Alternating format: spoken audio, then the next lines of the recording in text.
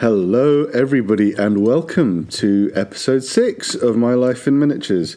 How about that, eh? Who thought we'd get to number 6? I did, because I planned it. But anyway, we're at number 6. I hope you're well. My name's John. I'm your host. Sorry, I may have a considerable hangover today. I'll introduce our guest in a little bit, but yeah, for this intro, I'm going to be a bit groggy because despite the fact that it is 4 o'clock in the afternoon on Saturday the 12th of February when I'm recording this, I didn't get to bed until 2 o'clock in the morning for a very fun reason, kicking off a brand new Dungeons and Dragons campaign where... But you see, to get into the spirit, I went a bit method, you see. I'm playing a bard, he's a tiefling, and he might have some substance abuse problems, and so I might have had a few too many beers. I might actually have bought a small keg that appears to be empty today, so I'm a bit delicate. But it's been quite a week. It hasn't all been my fault. I had insomnia earlier in the week. That's always fun. And then the next day, for years and years, I've had a caffeine intolerance now because I used to drink a lot of caffeine, and eventually my body just went, nope, you've had enough, you're done. I might have talked about this in one of the podcasts with someone, so apologies if I'm retreading familiar ground. But someone gave me very caffeinated coffee at Starbucks, and I've been tired, I've been wired. Thankfully, the anxiety attack that I thought was going to come, which is what usually happens when I have too much caffeine these days, didn't. So, thank heavens for small mercies, as they say. But yeah, I haven't had much of a chance to do any hobby because I've been sort of playing around with my D&D character. I've been, working out his foibles. I think I might tone down the whole drinks too much aspect because if I'm going to do it method, I'll be dead soon. So yeah, I won't do that anymore. I did start painting. I started painting a chainsword. That was fun. I actually spent about an hour and a half, 2 hours just painting yellow, just the yellow of a chainsword and like blending it all in. It reminded me why I really, really like trying to push myself to be a better painter. And then I tried to do some gemstones on it and I ruined it. But, the yellow bit was good. It was good for a little while there. I also got to record 2 more episodes of this podcast. So 7 and 8 are done, which means kind of only need to record a couple more, which is pretty fun news. I don't know who those are going to be yet. I'm gonna have to find out. I'm gonna have to do some planning.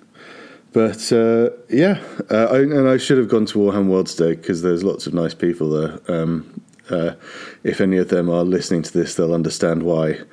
It feels like a large furry animal has curled up inside of my forehead and is scratching out my eyes from the inside. But a good tonic for this is not only doing a bit of hobby on a quiet day. I'm going to have to cut this bit out because I feel a bit sick. Not only is that a good tonic, getting the paints and clippers out, but hopefully listening to my conversation today will also be a good tonic for whatever ails you.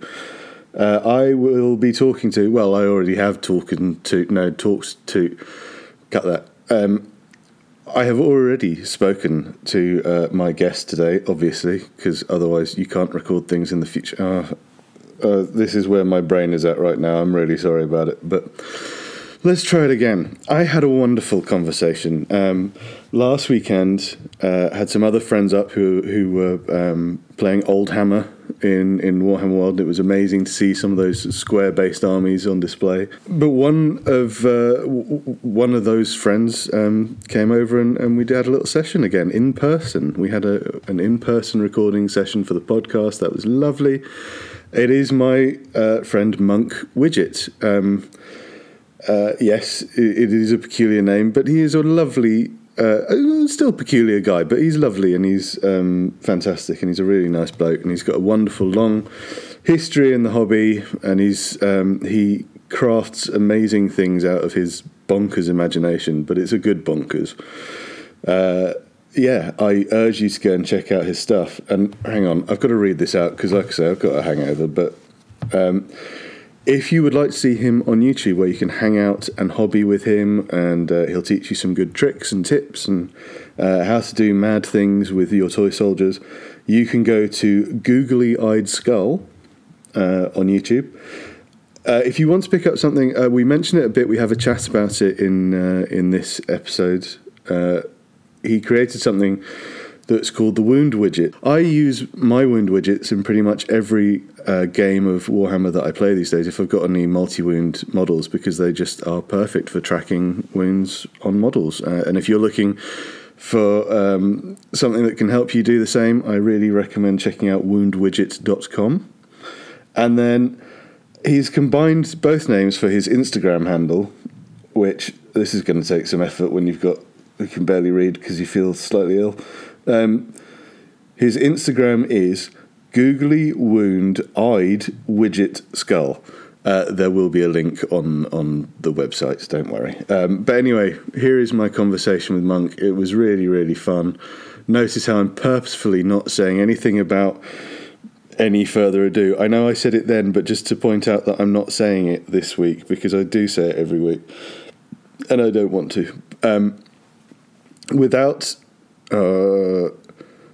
any further stuff, here's my wonderful conversation with Monk. So a quick PS to that. When I hit record, we were talking about Monk's cat. So that's why we're talking about that when we start. So what's the name of the cat? Mort. Hello, Terry Pratchett. I was going to say, I have Death of Rats and Mort. I like it. Yeah, well, Death of Rats are definitely appropriate for a cat. Yeah. Although Mort being the one that brings in the presents. Oh, right. Okay. Chases them around the hallway. Yeah. Until I shove him in the mouse's face and then post him out the flap. Okay. Thank you very much. Very kind of you. Now eviscerated outdoors so I don't have to mop up gore. Oh, lovely. Yeah. Yeah. I remember my cat used to sit very happily on the front lawn or the back lawn, just eating a rabbit's head and staring at you and like, you know what, you're doing it outside. Yeah, it's like, if you could just eat the whole thing, why do you just eat the brains? It's just weird, Tom. Can you not? Don't do that. But yeah, that's well. Anyway, all right. Let's kick off. Yeah.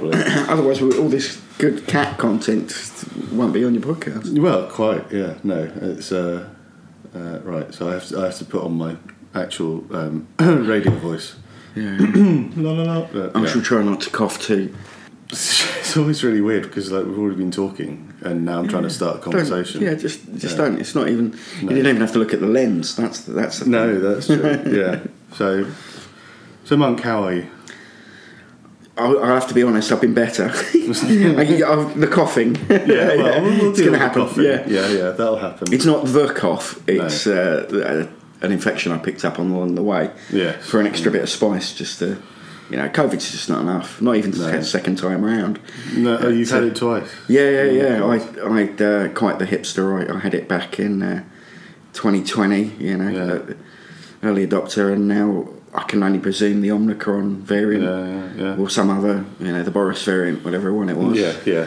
Whatever. So, just let it run wild in the population, and everybody can have their own variant. Absolutely, yeah. I'm trying to work out whether it would be really poor taste to start making memes on the greatest good, because if they're doing the Greek alphabet, we'll get to the Tau variant at some point. Oh, for the edgelords.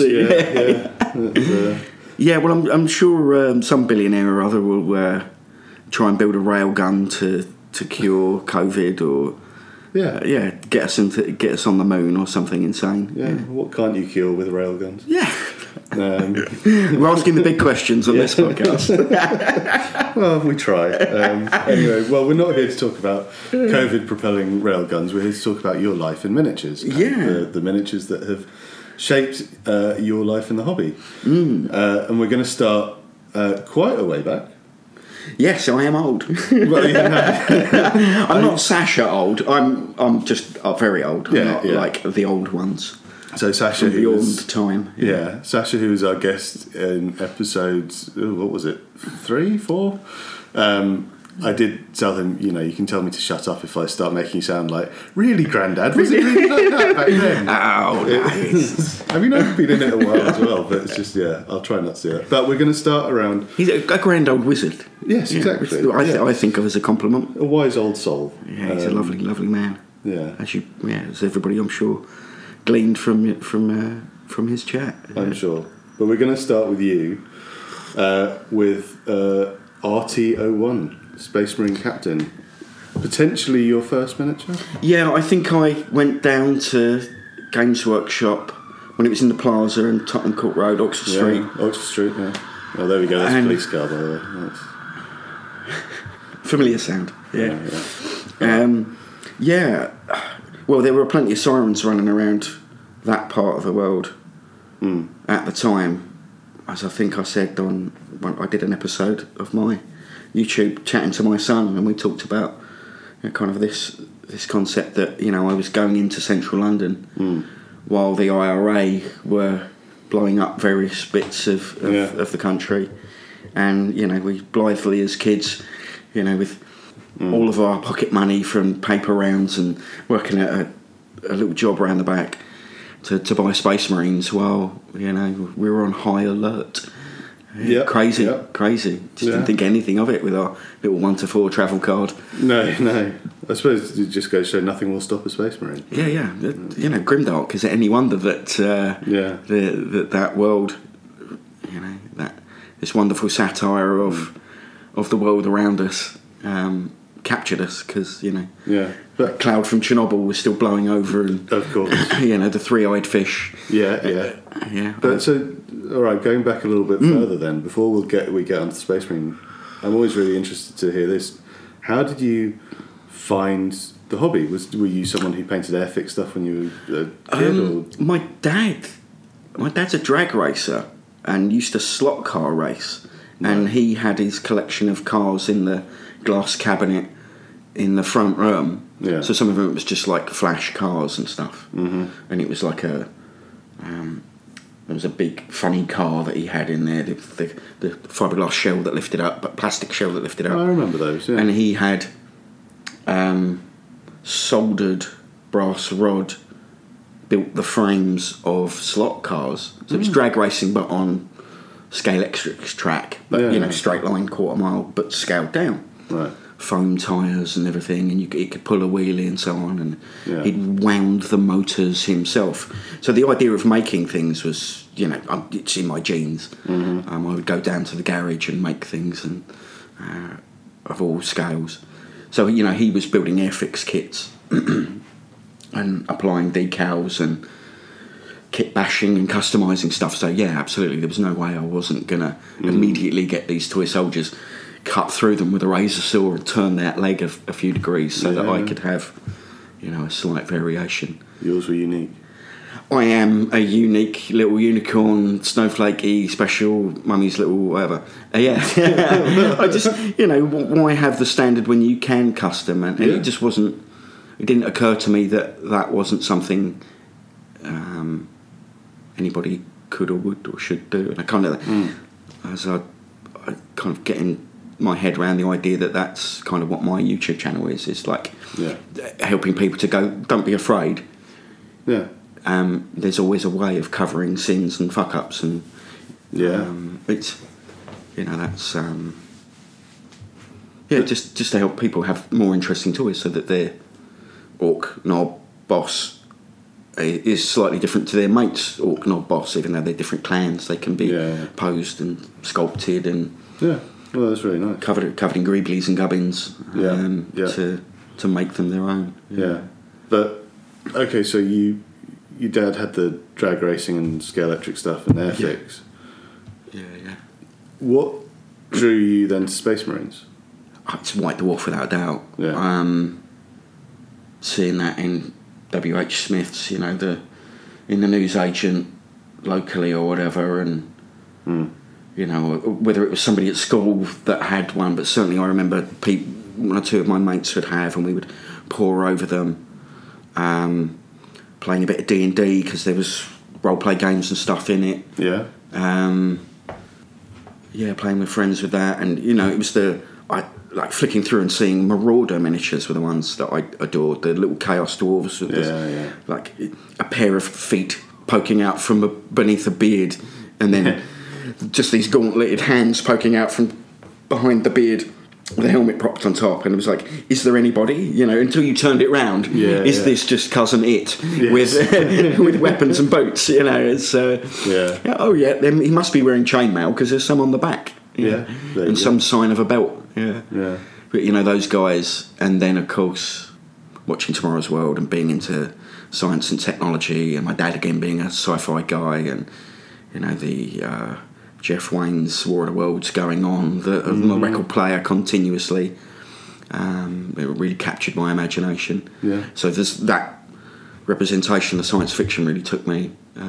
As much as I'm into my fantasy stuff, I'm like, I've read Lord of the Rings, but it didn't grab me like H.G. Wells did. Right. Do you know what I mean? Yeah. We lived in a world where computers were beginning to be a thing.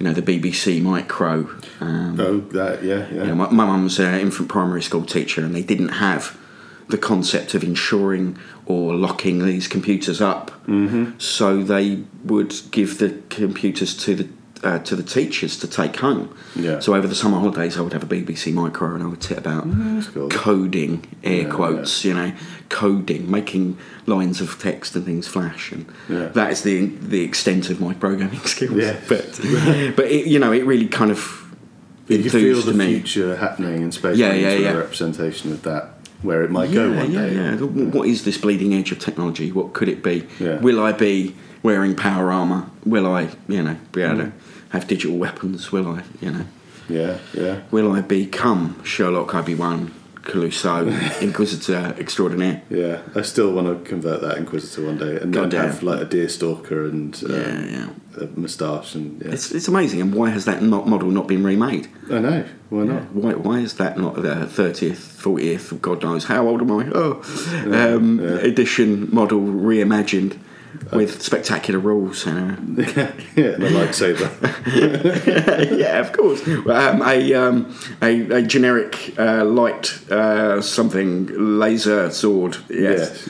Totally not that. I should just say for listeners, we're not making this up. Legitimately, if you haven't read it, in the Rogue Trader book. I think it's the Rogue Trader book, isn't it? Yeah. There is a character called... Or Compendium, God knows. One of those old ones. But there is a character called Inquisitor Obi-Wan Sherlock Clouseau. Indeed, yes. Which is still the best name that they've ever had. With his yin and yang on his T-shirt, and his kind of trench coaty thing, and his flared jeans and boots, and a chainsword and some kind of pistol, I seem to recall. Yeah. Like all the skills and all the silliness. Yeah. It's very much like someone who's probably hanging around West London in the late 1970s, early 80s. Yeah, absolutely. I'm sure I've seen that guy in the back of a club somewhere. Yeah. Okay, so the Space Marine grabbed you. Now, you mentioned a couple of names to me as well from your early days, and I have to confess that I don't recognise these names at all. Oh, the named Space Marines. Yeah. So who's Huron Grimm?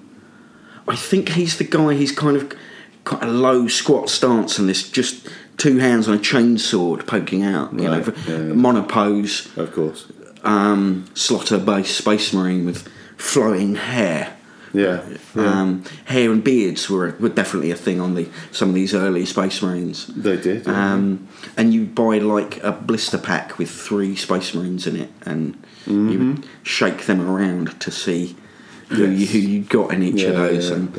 But they would appear on the, I dozen of them on a black and white page in the White Dwarf as you flick through, and it would have, some of them were named or just numbered, and no, I remember some of the names, definitely. Yeah. There's one advert, I can't remember what it was for. It might be an Imperial Guard box or something. I think all the names were just rip-offs from the names in the film Aliens. Yeah, like there was Sergeant Higgs. It was just 2 G's. yeah. Velasquez instead of Vasquez. Yeah, indeed. Yeah. Little nods too. Yeah, absolutely. There was that tongue-in-cheek thing going on, and then just you got the impression that these were the embodiment of perhaps some of the GW staff had role-played these characters. Yes. Had lifted them from that they had a life that we would never quite know. Yeah. We would have to buy them, and they would develop a life. We would forge a narrative with our dice rolls and silly ideas. And, Well, because some of the names, I really like how hit and miss some of them are, because I've got a set of the old Citadel combat cards that was just called the Space Marines set. And there are sort of, Brother Captain Hercules, like really sort of strong sounding names. And then there's one, he's not in that set. I think he's just in sort of the old, one of the old Warhammer 40,000 combat cards decks. And he's just called Alan the Seer. Like, Alan, that was the most, you couldn't come up with something a little bit more sci-fi than just Alan. It was just, we didn't really have the faux Latin thing going on back then, I don't not think. at all. No, the idea of Gothic as a language wasn't. I wonder where that came from. I can't ever heard anyone stroke their chin and go, "Oh, where did that go?" That's one for Ian, Victorian Ian. The lawmaster extraordinaire. There, he'll know. Yeah. Seeing him this afternoon, I'll ask. Yeah, we can ask him. Got an idea for you, Ian. Got an idea for an episode. Stop playing your game of Oldhammer. We want an answer to this one. Stop on that 4th, 5th edition weirdness on your square bases. Ooh. So the other name you gave me was Brother Thor, but Thor spelled THAW. Oh gosh, I can't picture him now. No, I mean they were all quite of a likeness, really. Those old ones, weren't they? They had a look which was very much born out of the limitations of casting a single piece of lead. There's that very much. They kind of almost like they're on a tapestry or a relief carving in Egyptian style. They were very planar. And all the information was in that. In that, I'm miming at a mic position. Oops, too used to having a camera. I'm a visual man. No, it's all right. We'll sort that out. Okay, so your love of Space Marines then took you down a dark path. My favourite's dark path. The dark path that is Slanesh. Oh, it did. And you made... And at what point was this in your hobby life when you made a Noise Marine army? Oh God! I mean, I'm looking over now at the bolt thrower patch on my denim jacket. One of my proudest possessions is my bolt thrower patch. And Games Workshop made me a metalhead. It was their fault. It was them having a record label, and and those songs about colossally loud, and they that death metal growl sounds like a Space Marine to me. Okay. Those audiobooks, they're all wrong. They should all have that sound like a death metal growl. Yeah. Because these guys are big and that's should have that resonance. Yes. So that kind of tied in, and what's more what is more than turning everything up to 11 and being a fucking noise marine, excuse my French. The French is allowed here. That's fine. Mon Dieu, let's turn everything up to 11. And and I think the thing that really kind of made that army happen was I think it was issue 119 of White Dwarf that had one of those lovely technical drawings of how to make in plasticard your whirlwind. Oh, yes. And ordinarily one would use the little circles from a square, I don't know what size, 30mm square, 40mm square base. Underneath. And you turn underneath those little moulded circles look like missile silos. They were kind of had that just nice little engineered greebly detail. And you would use that to represent the 6-8 missiles pointing forward. So you buy a Rhino. Yeah. They taught you how to make the plasticard missile launcher. Yep. But then you took it in a slightly different direction. I found a little bit of speaker grill, much like the cover of your microphone there, or your speaker or whatever, and I made them into Marshall stacks.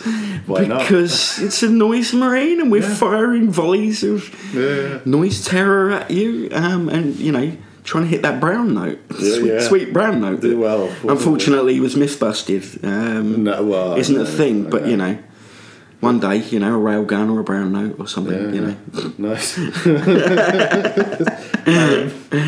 So I think I had maybe 15, 20 noise marines and...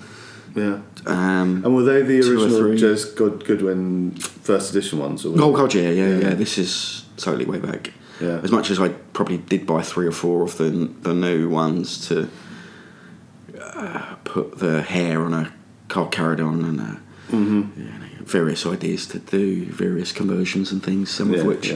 it's just lovely parts and lovely bits and bobs. They are. Yeah. But I mean, I was thinking more of those slightly... was it in second edition they brought out the ones that had the distinct weapons, like the Sonic Blaster and the Blastmaster and the Doom Siren? But there were 3 of them, and they were... Yeah, I mean, I think I'd gotten out of the hobby by then. It was literally that one Noise Marine. Yeah. So it was so monopose. It was like utterly generic army. Yeah. Like. So you weren't chopping things up at that stage, or you didn't chop up that army? I didn't chop up the individuals, no. Just because, again, there was so much detail packed into one little space. Yeah. And I don't think green stuff was so much of a thing. So, the conversion was sorely limited.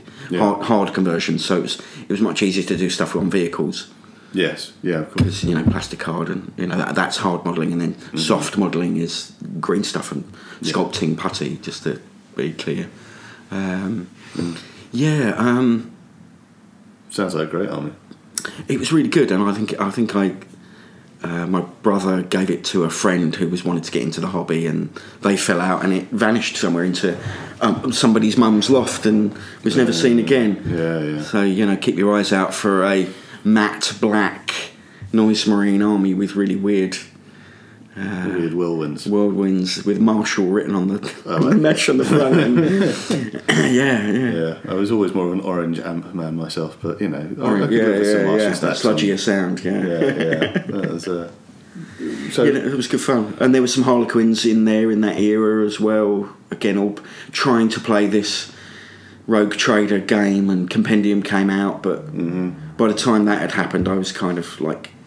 Sex and drugs and rock and roll were kind of occurring in my life, and I fell to the dark path of Slanesh in IRL. So that must mean you drifted out during second edition or before second edition? Difficult to say because of the sex and the drugs and rock and roll. Fair enough. I don't recall. I don't know if it just wasn't as obvious to us back then that. Were people calling this second edition? Ta-da, second edition. Like we do now, we say 6th, 4th, 5th edition. It's more defined because it's more of a, Yeah. I have a distinct memory of someone back then referring to it as new Warhammer 40,000. Yeah. But then I think Games Workshop called 8th edition New Warhammer. Yeah. So, but we, the players, call it... 8th, 9th, 10th, 11th, 12th. Yeah. Well, yes. Give it a couple. Please, We'll get another one. Please slow down. Please slow down, edition. Yeah. I've barely played 3 games of 9th. And I don't know what books I need to play. If my son decides that this pile of Chaos Space Marines that he's got, when the new Codex comes out, please, can we have another Wound? Can we have some rules that work? And he says, actually, I might give it a go. I wouldn't know what books to say because there's so many, and I've got. Yeah, I do. It is there's too many rules at the moment for 40k. It's why at the moment I'm very much on an Age of Sigmar trip in terms of playing the game, just because it's having a game where your opponent knows half the rules you need as well is really nice, because when you're learning it, and there's something about just the way that those profiles look, it gets in my head. I don't need cheat sheets, I don't need it works. But yeah, not that we don't love 40k, we do, but yeah, absolutely do. Love the lore, love reading the books, adore reading about Alpha Legion, adore reading about how all these Primarchs and Inquisitors and the mundane goings on. Not so much into the kind of bolt-upon mass battle stuff, as much as, obviously it has a place. Yeah.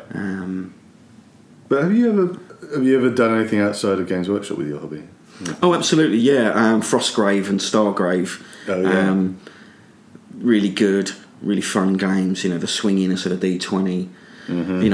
As I said earlier, White Dwarf back in the day, and was doing Dungeons and Dragons and other role play games, and played very little, mud and clubs, Warhammer role play, and then played some in the kind of like the birthing of the Hackney area tabletop enthusiasts. We were playing Warhammer role play. Nice. It was really good fun. Yeah. Cool. So Toby, one of the founders, would run that, and Robin as well. Yeah. D&D games and whatnot. And Heroes Unlimited, weirdly, was one that really clunky system that I picked up from another circle of friends and played a lot of. That was like caped superheroes with superpowers and laser beams from eyes and shit. Oh, cool. I've never heard of it. I inflicted that on my son. Mm-hmm. Very American. Okay. Very, very, heroic. Yeah. But again, with like slight tongue-in-cheek irony of, it feels very. You look at the cover and it looks like the cover of The Boys, TV show and comic book. Yeah. Oh, awesome. Yeah. So now you go on your break from the hobby, as many of us have our sort of Rumspringer away from toy soldiers for a while. Yeah. Did you do your chaos squats before or after that break? I always liked, as I say, I think some of the initial thing that really grabbed me was those Marauder chaos squats, who are the fantasy, knives and axes, clubs and maces. Yeah. And the squats were definitely appealed to me. I don't think I ever owned any like lead or plastic, that funny creamy grey and metal combo kits. I had the Death Company kit. That was the one that I had. That was that the old one, the first one they did. I don't think I actually owned any squats at that time, because, as I say, I had a few Harlequins and things. My brother played Eldar, and I liked the aesthetic. And I kind of like the challenge of trying to paint something that elaborate, as you begin to push yourself as a hobbyist. Yeah. And the Space Marines kind of appealed to have that flatness and smoothness. Yeah. Not that I had either of those things, because thinning your paints wasn't screamed at us. No, it was like, well, it's paint that comes straight out the pot. Every other paint comes straight out the pot. Why would you? Yeah, totally. That's the thing.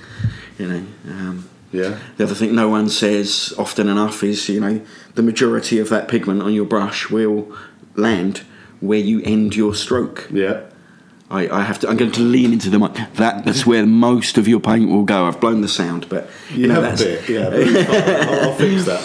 It's one of those things. It's just like, I've said this to a handful of people, just kind of quite off the cuff, and gone, oh God, yeah. And it's just one of those things that kind of can really help your painting level up when you little thing. And I guess that again kind of is not I do much painting on my YouTube channel. It's not really the focus of what I don't consider myself a great painter.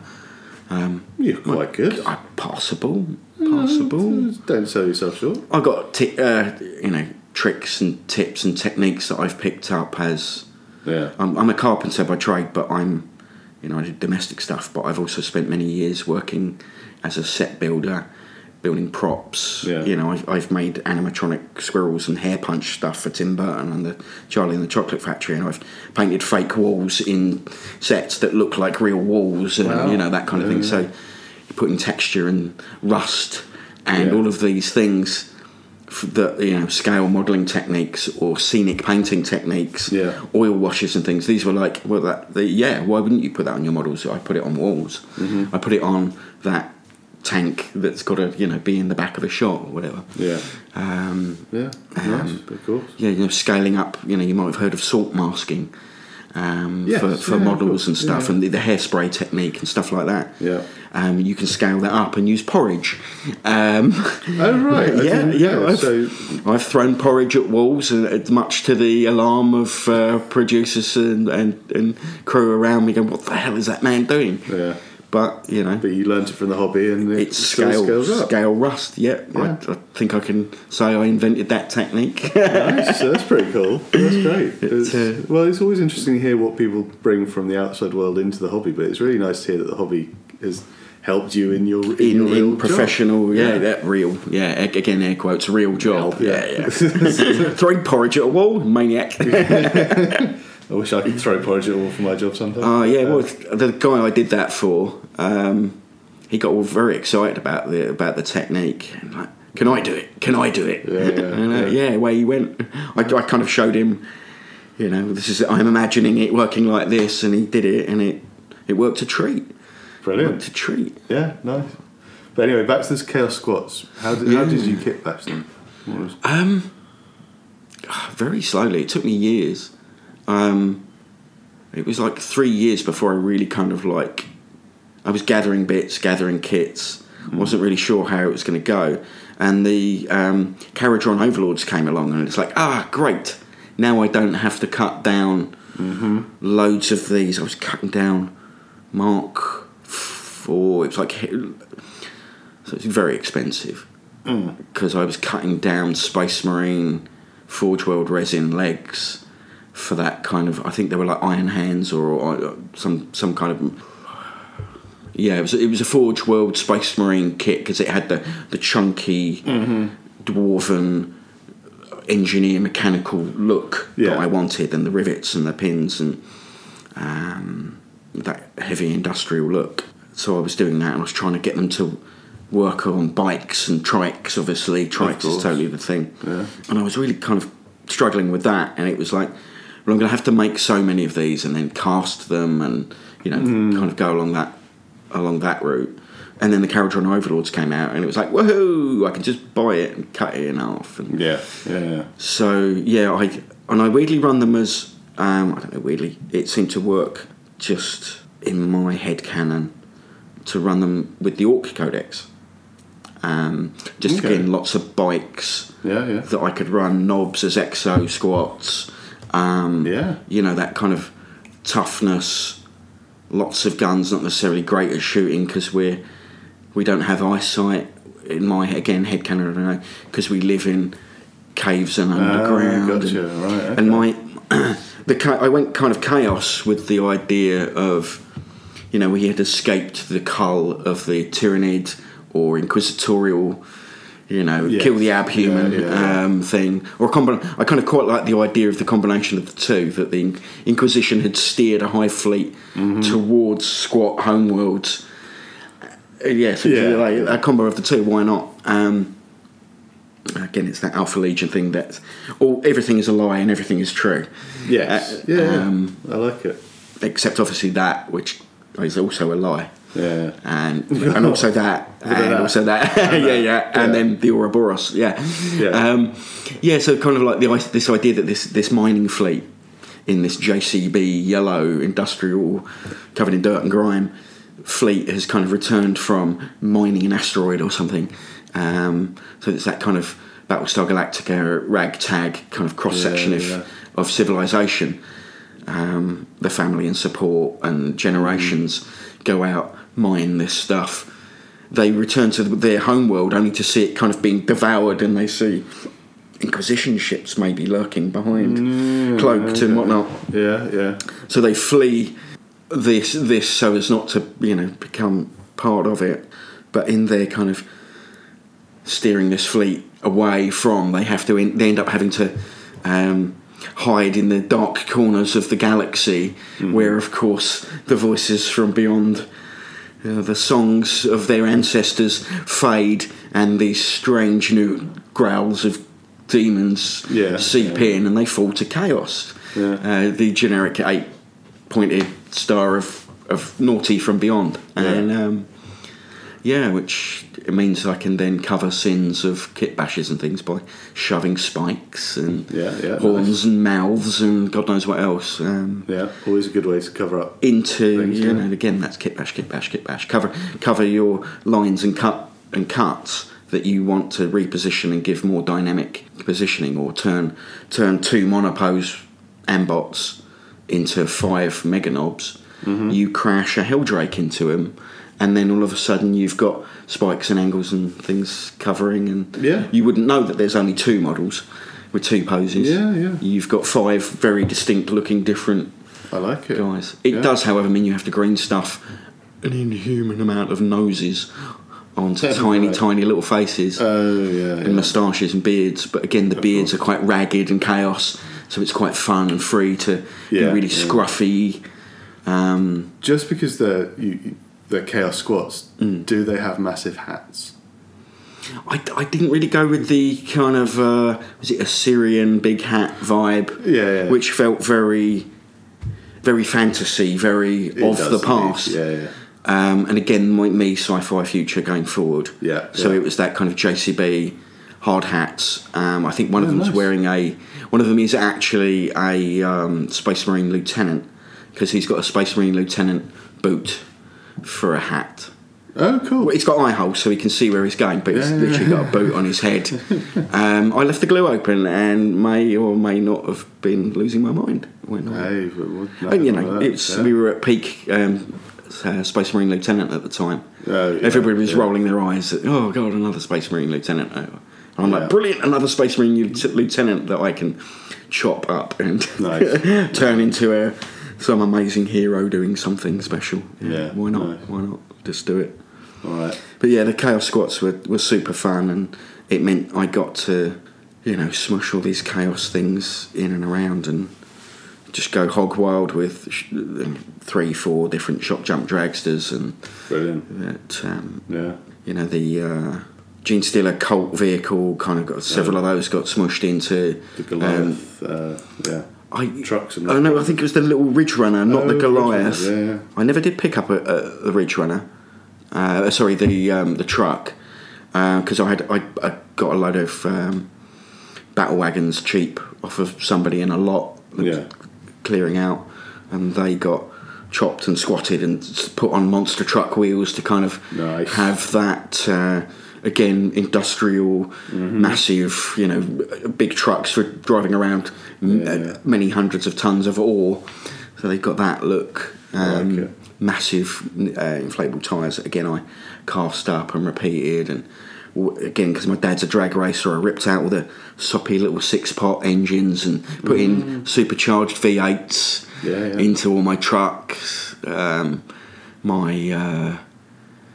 Mega Knob had his own hot rod truck that had twin turbo supercharged V8 with nitrous and quite possibly several demons in it. Oh, cool! Because the windows, the front window and sides, it's just full of blood. Cool. Yeah.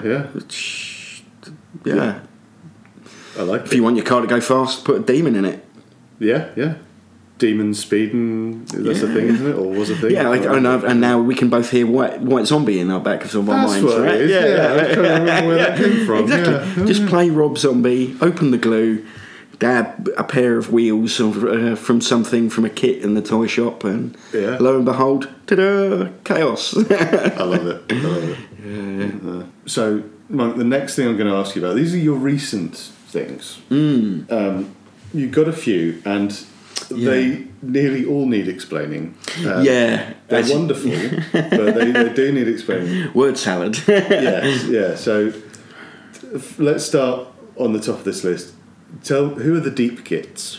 You get a wet elf, and in your Age of Sigmar, and they fly around in the realms of water and so on.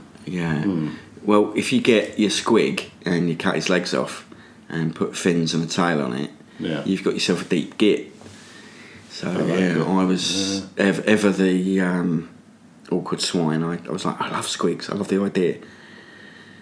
And maybe it's because I've watched Jaws too many times. I saw these things just needing to be little sharks and piranhas and anglers and not just little ones either. Oh no! Yeah, that colossal squig that has fins and a tail and swims through the water. Yeah. It's on a flying base, but it's actually, I suppose, a swimming base. Swimming base, yes. Yeah. Swimming base, of course. Yeah. Yeah, just the I left the glue open, got high, built some mad stuff. Because you're using some of them for Dungeon Bowl, is that right? Yeah, I couldn't quite. I've not played enough Age of Sigmar. There's only so much space in my brain to hold all these games together, and blurring of. Yeah. So it's a somewhat aborted idea of an Age of Sigmar all squig git army. Turned. I just scaled it back a little bit. Mm-hmm. Sometimes I just build things for the sake of building things. I'm sure some of the other stuff on that list. Is very much the same. But it was squigs as fish. Squigs seem to be able to do everything else. A hair squig, an oil squig, this, that, and the other squig. Yeah. Yeah. Well, I suppose if the orcs are attacking an ocean world, they need something to help. Find all the giant monsters to fight. Yeah. Exactly that. Yeah. So it was just a weird, novel little idea, and why not? What with the advent of Dungeon Bowl fairly recently, had some fun with that. I never really got on with Blood Bowl proper, but there's so many more random elements in Dungeon Bowl. There's a lot. Yeah. Super fun game. Really enjoyed it. Yeah. No, it's really good. Yes. Yeah. That's the Deep Gits. # Deep Gits on Instagram, and you'll find I tend to use that one so that they all lump together. Yeah. People go, oh my god, that's amazing. What's that? Click the hashtag, you'll see more. Yeah. Nice. All right, next one. I love this one. Gelatinous Cube. Yeah. It kind of spun off of the Dungeon Bowl thing. I got some of the Green Stuff World UV resin. The UV torch kicks it off and sets it. And I got some of that to put on the portals for Dungeon Bowl so that they had that nice moist flowing, and I mixed in some fluoro paint to give them that extra little pop of colour. Yeah. And then you can swirl it in and not mix it in thoroughly, so you get nice little swirls and an extra depth to those portals. Yeah. I'm like, what else can I do with this? And I got some of these little silicone hobby. Look on eBay, there's loads of them, and it's like you can get dice, so you can put little crystals and nonsense and herbs and spices and God knows what else into your dice. Okay. Pour your resin in and set them up. Right. But I found these plain cubes that I have put the UV resin in, and I put tape across the open side so that I could slush mould it. That's when you just kind of pour something in a mould and rotate it, and it dries. It's kind of like ceramics technique. Yeah. You would slush mould or slush cast, or traffic cones where you spray plastic into a mould, and that one of those things is a maker of all manner of things. So I've picked up all these weird techniques, and then I inevitably throw those things into my hobby somewhere, and kind of, that's how you make railguns or virus bombs, and that's how you make rust techniques at this scale. You make it at that scale, and experiment and glue my fingers together and making weird and wonderful things. So I resin cast. It's again, it's on my Instagram. I resin cast a hollow gelatinous cube. Yeah. The ink I had was a bit a bit opaque. I needed something. It was just a test, but the idea was to be able to cast a gelatinous cube and actually have little bones and skulls and a sword of a once heroic man that's been consumed by this cube that would slosh around inside. I'm just at the test stage at that point. But when I get some thinner green ink or something. Or it's a D&D thing, isn't it? The gelatinous cube. To have have them in my dungeon bowl, or just as like, hang on a minute, let's make that silly idea. I played a gelatinous cube in a D&D game that my son ran, and it was good fun. Apparently, if you leave a gelatinous cube, it's called Roombar. Nice. So the monks in this monastery allowed this gelatinous cube to roam around, because he was especially handy, what with them having bare feet in the dojo. Oh, of course. He picked up all the sloughed skin from the dojo. It was always immaculately clean. Yeah. He kept himself busy in there. But after many thousands of years, surrounded by these enlightened monks, one day went up to the Grand Master and bowed. His aura from a slimy green changed to a slightly more greeny orange. That's the colour. At least it is in my head canon. And started training with the monks to be the universe's first gelatinous cube monk. There. And why not? And now you've made a gelatinous cube. That rattling around in my head, and the concept of what can you do with this material? Yeah. What can you do? What can't you do? What works? What doesn't work? I had a go, and when I refine it a little bit more, it will probably be a video on my thing, perhaps. Nice. It's quite cool. Work in progress. Right. After we'll leave the gelatinous cube to these meditations. I've written this down in my notes, and I'm not necessarily sure I can read the first word. Is it Monsleeb? Moon machines? Morsleeb and Mansleb were the moons in the old world, in the old Warhammer world. Okay. So it's like Gork and Mork, the moons that the orc race worship their gods. Morsleb and Mansleb in the old Hammer world, or I guess what the Empire would have called them. Okay, right. Not my area of expertise, so yeah. Well, I kind of had this vague idea of, again, it's H.G. Wells, Men from the Moon. Yeah. So it was a Blood Bowl team that I made on a shoestring budget to play in the nascent Hate Club when it was kind of post the Stoke Newington club that Sasha spoke of. Yeah. When we were kind of Dan, Toby and myself and a bunch of other guys were playing a lot of Blood Bowl and kind of they were getting me back into the hobby, rediscovering it after my years in the wastes. It was just this idea for I made them out of dice with tank tracks that I made out of plastic tube and a bit of plastic wrapped around it and greeblies for texture, and I think I used super glue just for raised texture and literally put a dice on top, and because a Blood Bowl player has to have a number on it, I filled in the sides on the dice, the pips or the numbers, and the number remaining on the back was the number of the player. Okay. Well, that gives you 6 players. I think I was playing Chaos Dwarves with them initially, so you had a smaller blockers, and then you had larger, I forget the player positions, but there was a number of smaller dice with numbers, and then and then the Chaos Dwarves with a bigger dice, chunkier, to represent their toughness. Because it was all about, if it's going to count as, it's got to.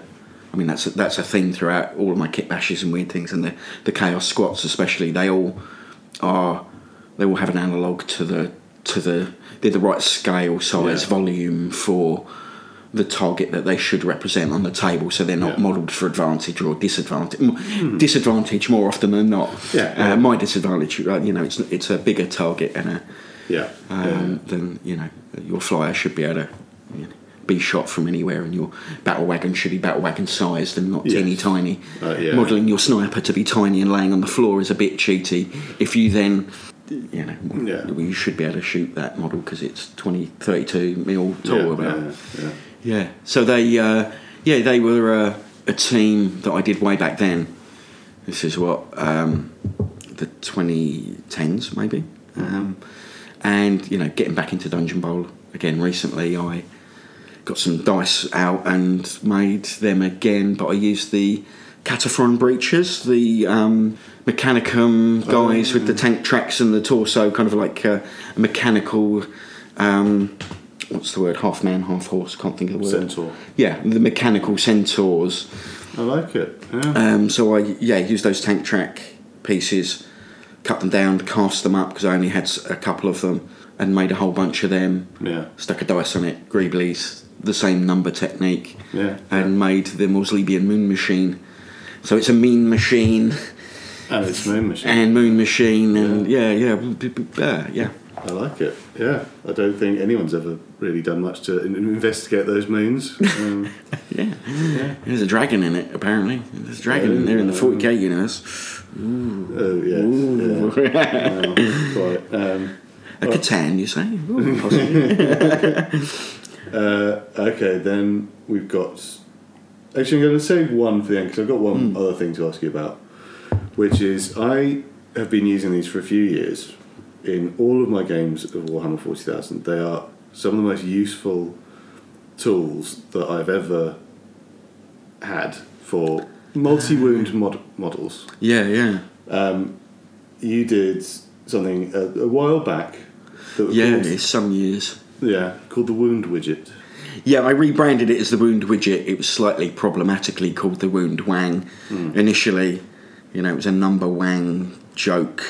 Yeah. I used the font from the Mitchell and Webb show joke. It was a surrealist take on game shows, and it's a gaming aid and blah blah blah. But it just enabled too many people to make dick jokes. Yeah. And that's not very conducive to having women gamers feel comfortable in the hobby. True. So I rebranded it to the Wound Widget. Woundwidget.com, and it was conversations with Dan, the lovely Dan that I've mentioned a couple of times, that Sasha again mentioned, hobbyist of old. He started playing at 9 years old and has never stopped gaming, and has won the trophies and is the funnest man to play ever. He will kick your teeth in, but you'll have so much fun doing it. There you go. Yeah, he'll win a chainsword casually with a fluffy list. Just because he's so good and has played so much. Yeah. And we were talking across our shared dining room table, him painting some stuff and me hobbying on some Cocharodons probably at the time, about what was this new 40k, this 8th edition with all these wounds. As Games Workshop were revealing, we're going over to this system where things are going to have. Yeah. So I mean, how are we going to track all that?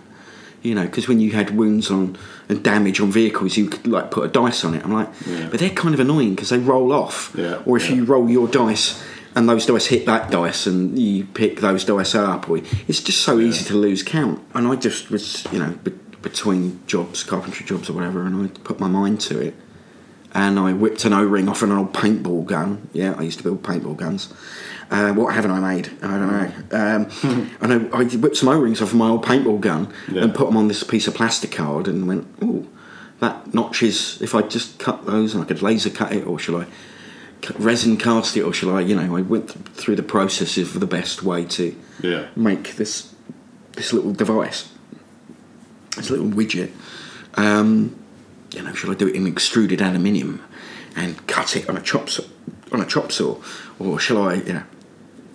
Went through all these different permutations and settled on laser cutting. Yeah.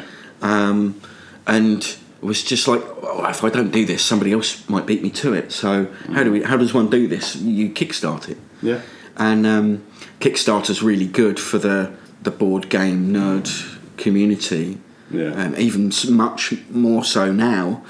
And it funded in under 24 hours. I mean, admittedly, I did scale it to, what can I conceivably sell? Everybody at the club seemed to be really into it and supportive of it and got the idea. Yeah. So I knew I was going to get so many sales to fund to get a guy with a laser cutter to knock them out for me. Yeah. It expanded and I was able to do more than just 2 colours. I got 4 colours and... Yeah. It did really well, but it's one of those things I just can't advertise it enough to get the... Yeah. Well, I can help you with that. Get it out there. Oh, really? You got a podcast? Yeah. Brilliant. Well done. Thanks, guys. Wound Widget. Woundwidget.com. But just to highlight what they actually are, they range from the big ones and small ones. They are arrow shaped. They're arrow shaped. Arrow shaped. Yes. Arrow-shaped bits of plastic. If any of your anatomy is this shape, go see a doctor immediately. Yes, exactly. They are arrow-shaped bits of see-through plastic in various colours, and you have that elastic band, effectively, or what you took off your paintball gun. Yeah. And you move. It's got notches and numbers corresponding to the notch, and it tells you. So if you've got an 8-wound dreadnought, or that's probably the wrong number of wounds, I'm going to get letters about that. You've got an 8-wound model, it starts losing wounds, you put this next to it, you point the arrow end at the model so that you remember which model it is, which is one of the most useful things, because again with dice you just forget which, I was like, was that with that tank or that tank? Yeah, and you can't always put it on the base. Yeah.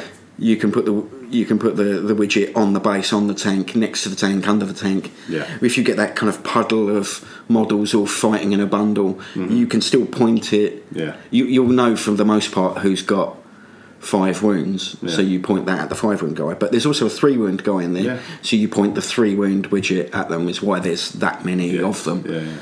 Yeah. And of course, offering it in different colours meant that if you had a set and I had a set, we could not mix them up and more head scratching and loss of counting.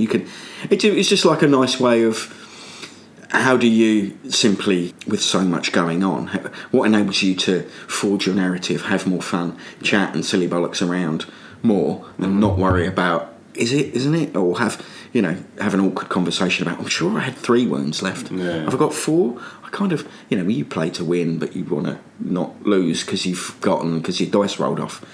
So they really worked, and everybody, thank you very much. Enthusiastic about them, but no credit where it's due. They've been incredibly useful for me. I've had a multitude of dumb ideas, as you may have guessed from all the other stuff, but that one was a particularly good one, and I couldn't not go for it, and I'm quite proud of myself that I managed to do a thing. I did a Kickstarter. I did a thing. Yeah, nice. Mum's very proud. Any of your ideas have been dumb? They've all been good. They're massively daft. So that one's been helpful to me, so I'm particularly fond of it. Oh, great! Thank you very much. It's always good to hear.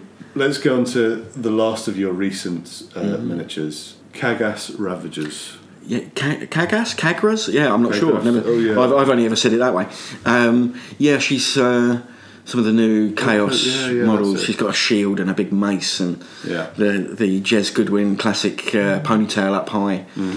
I used to have hair and be able to do that. As a metalhead, that influence came in.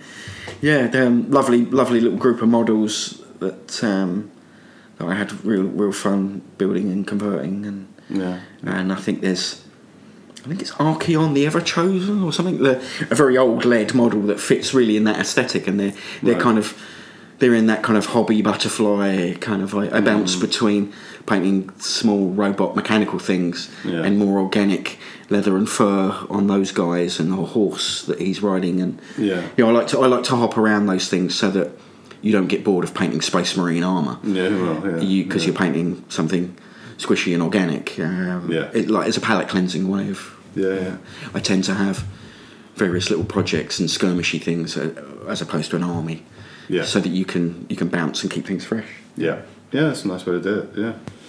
Right, Monk, it's time for the end of this, because we want to go to Warhammer World. Let's.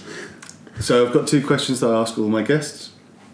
First off, what's your favourite paint? Halford's Grey Primer. Okay. It's great. Really just boom. It's probably on 90% of my models. Right. Occasionally, if it's like one model I'm doing, I'll prime with a Vallejo, something or other, through the airbrush. But the majority of it, it's like put your squad, your unit, your bunch of whatever on a stick, go out in the garden, and in you go. Pro tip: if it's cold outside, or a bit just on the chilly side, warm that can up in hot water, run it under the tap for a couple of minutes, and as you're shaking it, it just helps with the refrigeration. Yes. As something, as aerosols expand, they refrigerate, which is how your fridge works. Well, it's got a pump in it. Mm-hmm. And that's true of a can. Yeah. And we should say for American listeners, Halfords is a shop in the UK that sells bikes and car parts and car accessories and things like that, don't they? Get your windscreen wiper and your and your de-icing fluid and your inner tubes for your bike and whatnot else. Roof racks and so on. But I worked for them for some years, building bikes out the back. Nice. Got me through my A-levels and and then into uni a little bit. But their grey primer gives a good finish. And it's a car primer, and it's they've got plastic ones and stuff. Yeah. Nice. Yeah, good solid paint, and Rhinox hide, and fair enough. I've got into Chimera paints recently. Really love them for. Oh right, okay. Super matte and like single pigment paints is great because most paints are made up of a bunch of pigments. So when you mix them, they don't do exactly what you think they might do based on what you see. Yes, because of the way pigments work, but that's an entire episode of a podcast. When we're doing Professor Monk's, you honour me, but no. It's good stuff to cover. All right, and then last question: if you could paint one miniature this year, anything, you could invent it yourself. It could be one in production, one rumoured to be in production, any system. What would you paint? As much as there's a bit of me that wants to scream the squat army that they're gonna revamp, but I think when that clock fell off the wall, it was just a couple of Necromunda models. Yeah, very very well done, very funny bastards. I laughed but cried. I love this reimagining of old models. Like the Imperial Space Marine, the Noise Marine. I kind of like some of those, those named Space Marine models from back in the day to be done. The Proto-Alpha Legionnaire, the first Chaos Space Marine that's in amongst, and I think he's the Treacher Marine, I think it's. Again, never said that word out loud, but that Marine, Snipe and Wib did a retrospective of old models, and he was in amongst them, and it was like, yes, that's the first Alpha Legionnaire because he's in amongst the loyalists, but there he is with a Chaos Star on his shoulder pad. I love my Alpha Legion stuff. I've got Alpha Legion tattoo on me. Nice. I've always loved it, and I was playing as Alpha Legion. I think even before Horus Heresy had the rules in the book. Yeah, just kind of like the idea, the aesthetic, what little there was information about them was great. And that's the great thing about 40k, isn't it? There's such big gaps. There are. That as much as they fill in, they still go, well, we don't know about this portion of the galaxy and where they came from and what this means. And the unreliable narrator, this point of view, that point of view. Huh? Yeah. How can they both be right? Yeah, they're not. Because it's somewhere in between, and it's a great thing, and the Alpha Legion exemplify that more than most. All right, so a revamped Alpha Legionnaire. The Treacher Marine is, or just more Noise Marines. Yeah, more Noise Marines with, the guitars. More metal, please. Yeah, posable, please. Everything needs to be posable. Yeah, I agree. All right, well, Monk, that's wonderful. Thank you very, very much for joining us and telling us all about your life in miniatures. It's I'm quite short, yeah. Oh, is that not what that means? Oh.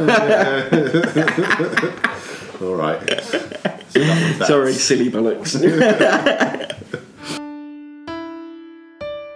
Well, there you have it, folks. I hope you enjoyed my chat with Monk. It was certainly a lot of fun for me. I'm sure that came across when we were talking. Yeah, a little more explanation about how we started it there.